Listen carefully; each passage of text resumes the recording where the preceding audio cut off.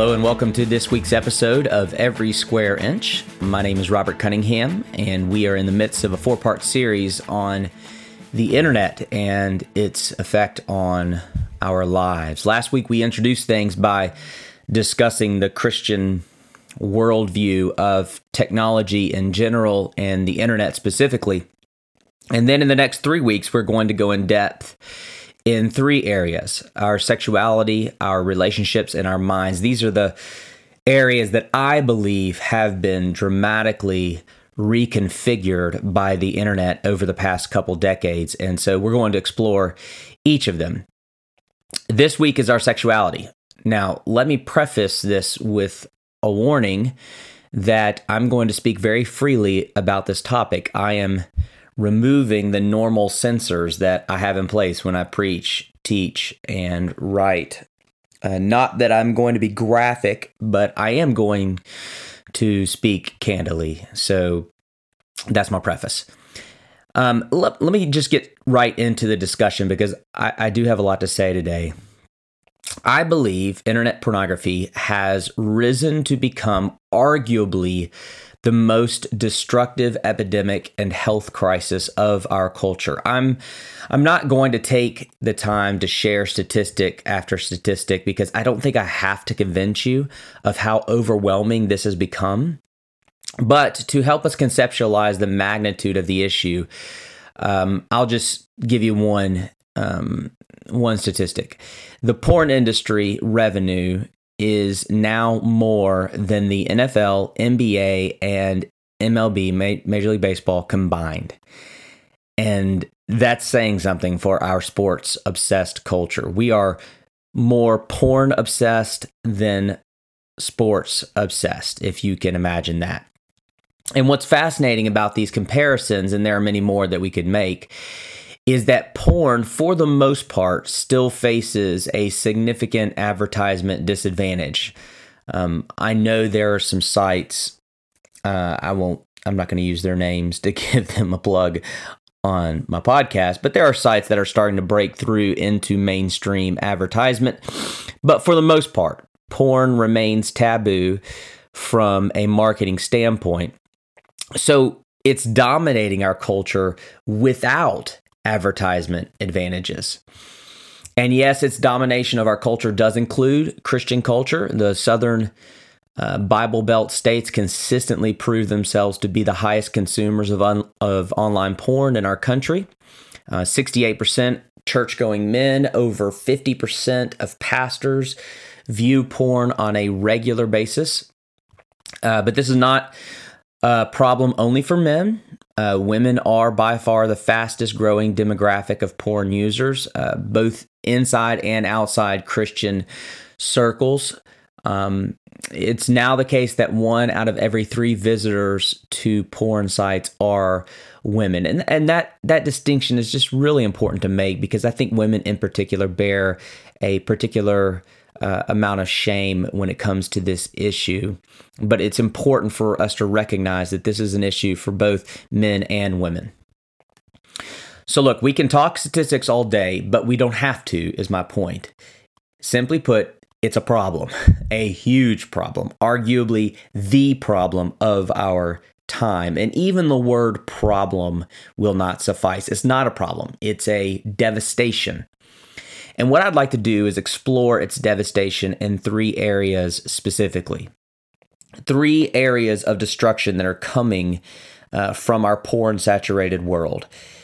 Destruction of self, destruction of sex, and destruction of society. So self, sex, and society. Destruction of self. Proverbs 9. I love this imagery for the world of online porn. The woman of folly is loud. She sits at the door of her house calling out to all who pass by, "Let all who are simple come in. Stolen water is sweet. Food eaten in secret is delicious." So inviting us into this hidden world where anything goes, this enticing world of hidden pleasure. But the proverb says, "Little do they know that the dead are there, that her guests are in the depths of the grave." I can't think of a better picture for online pornography, an enticing, hidden world of promised pleasure that ends in our own destruction and grave. The allure of online pornography is much more than the physical gratification of sexual urges. It's a world that promises to cure the deepest affections and longings of the heart, a world where you're no longer insecure, you are the dominant man or the desirous woman, a world where you're not lonely, you're wanted, a world where you're not bored and discontent with your life. You are endlessly stimulated. A world where you're not ashamed, but where your shame is normalized. Everyone is as perverted as you. This is the power of online porn, not just satisfying physical urges, but the deeper urges of the soul. And yet the cruelty of porn is that though it promises to satisfy longings, it only deepens them. It doesn't cure your loneliness. It further isolates. It doesn't cure your insecurities. It only intensifies them. It doesn't heal our pain. It only inflicts fresh wounds. It doesn't cure our discontentment. It adds to the restlessness of the soul. It doesn't cure your shame. It only deepens it. And in this way, it acts the same as any powerful drug. Empty promises that never fulfill, thus leading us back to the empty promises that never fulfill until we are trapped in the downward cycle of addiction that ends in the proverbial grave. That's not an overstatement. When they study the brains of drug addicts and porn addicts, there is very little difference, which means we need to treat it as such. When you dabble with online porn, you need to view that as dabbling with something as powerful as crack. When you discover porn on your child's device, you need to treat that as if you just discovered a hidden stash of heroin. I mean, we're not playing games here. It's that serious. It's that destructive, and it is claiming countless victims across our culture. It's destroying us.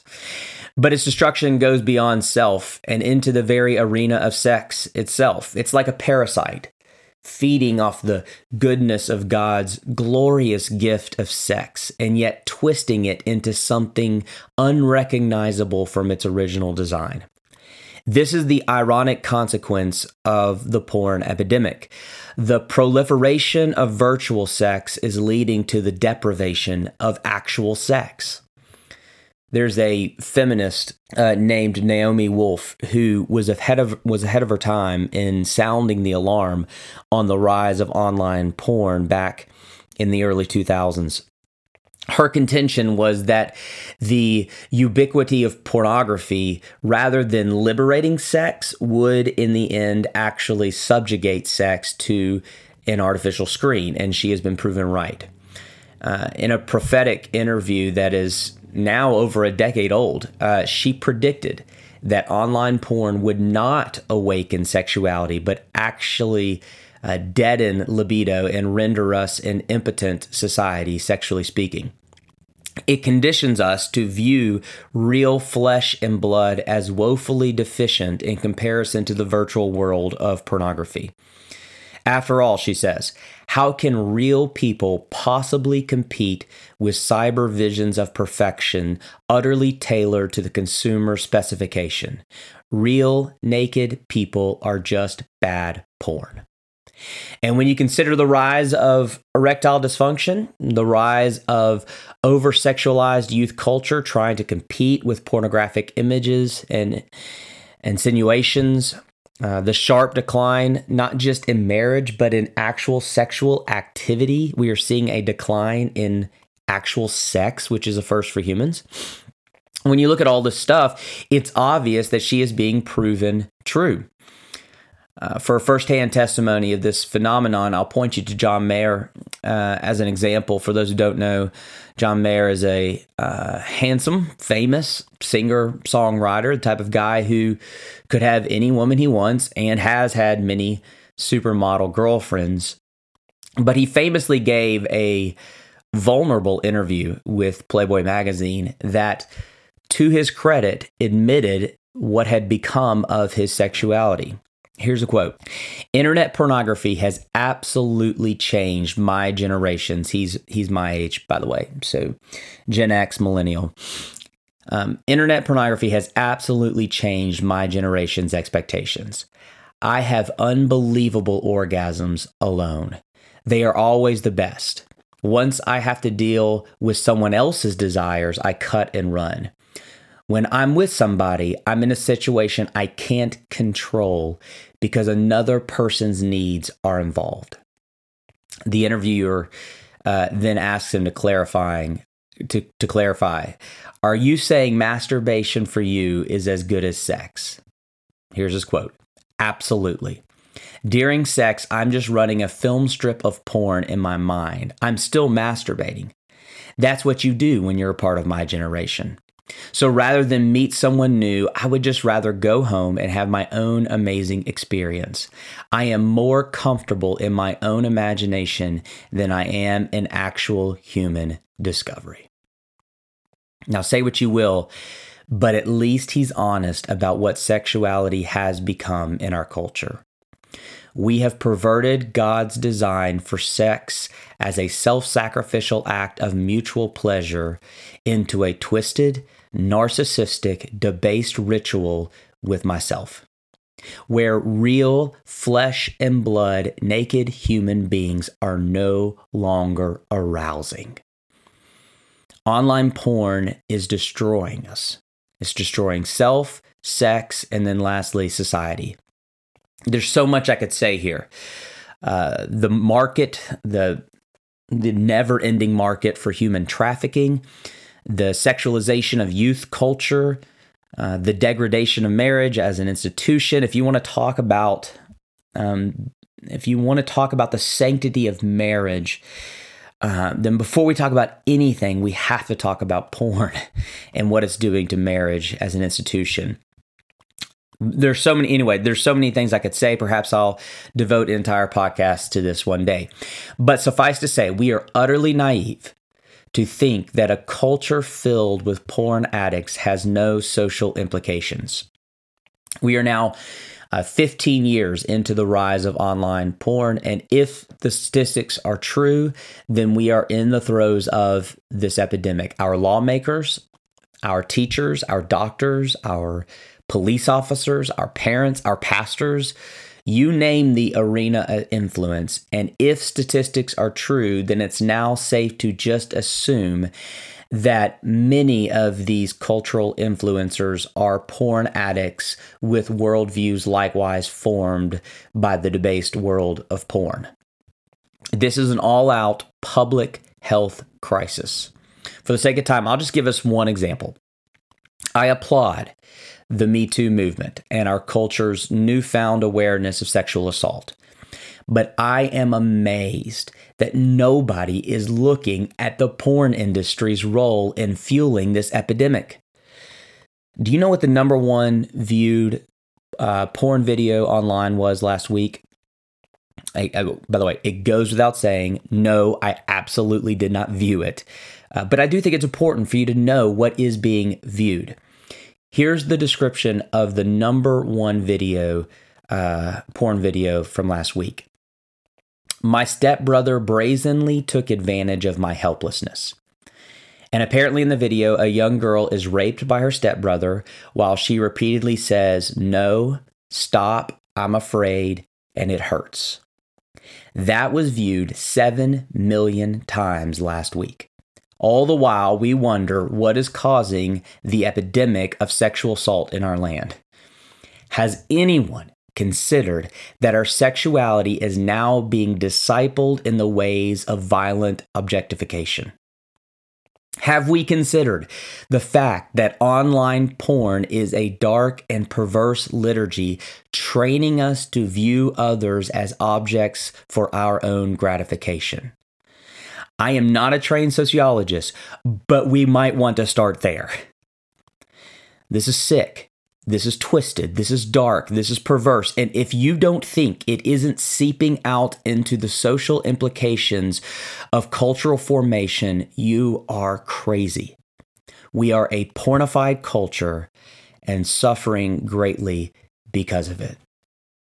So these are the ramifications of online porn upon our sexuality: the destruction of self, sex, and society.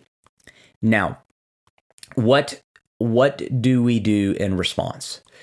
Again, what I want to do is offer 3 ways forward. I don't want this just to be a diagnosis exercise. I do want to offer hope. So 3 ways forward.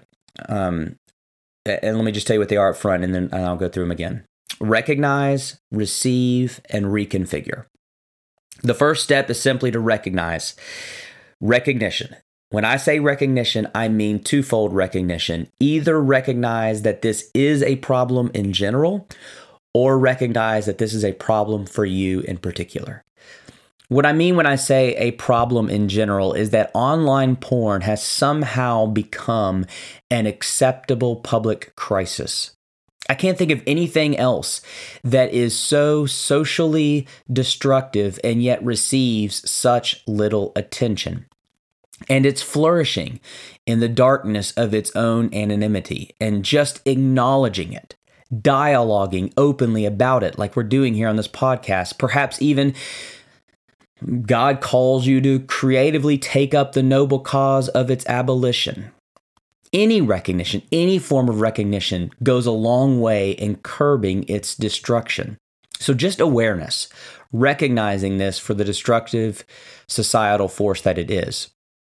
But more specifically, perhaps for you, recognize it as a personal issue of destruction. I'm talking to addicts themselves who are now listening. Like I said, this is as addictive and devastating as any drug addiction. You must take that first crucial step that every addict must take and recognize you have a problem. A problem you cannot handle on your own. You need help, so get it. And may I make a personal plug to those within our church community listening. Please let us help you. Come to us and let us walk you through your recovery and eventual sobriety. But anyone struggling, recognize that you need help. A rehabilitation program, an SA community, a Sex Addicts Anonymous community. There are countless options, but they all begin with recognition. Second, receive. Receive the grace of God, which is able to make the foulest clean. The gospel, of course, is the answer to every struggle ultimately. But I think this struggle in particular requires a special measure of gospel grace. Because this struggle runs on shame. Shame for what you have done, shame for what you have become, and so you return to your online comfort, where for a brief moment the shame is lifted, but then you are left with deeper shame, and so you return and more shame, and you return and more shame, and on the cycle goes. And the only way to break the cycle is the only thing that can truly break the shame. So please listen to me. You oppressed souls enslaved by the shameful master of pornography. 2 Corinthians 5:21. God made him who knew no sin to be sin for you, so that in him you might become the righteousness of God. God made Jesus who knew no sin to be sin. Every pornographic image you have ever consumed, every lustful thought or glance you have ever indulged, all vileness, all impurities, the entire mountain of shame that you have constructed was nailed to the cross, and you bear it no more.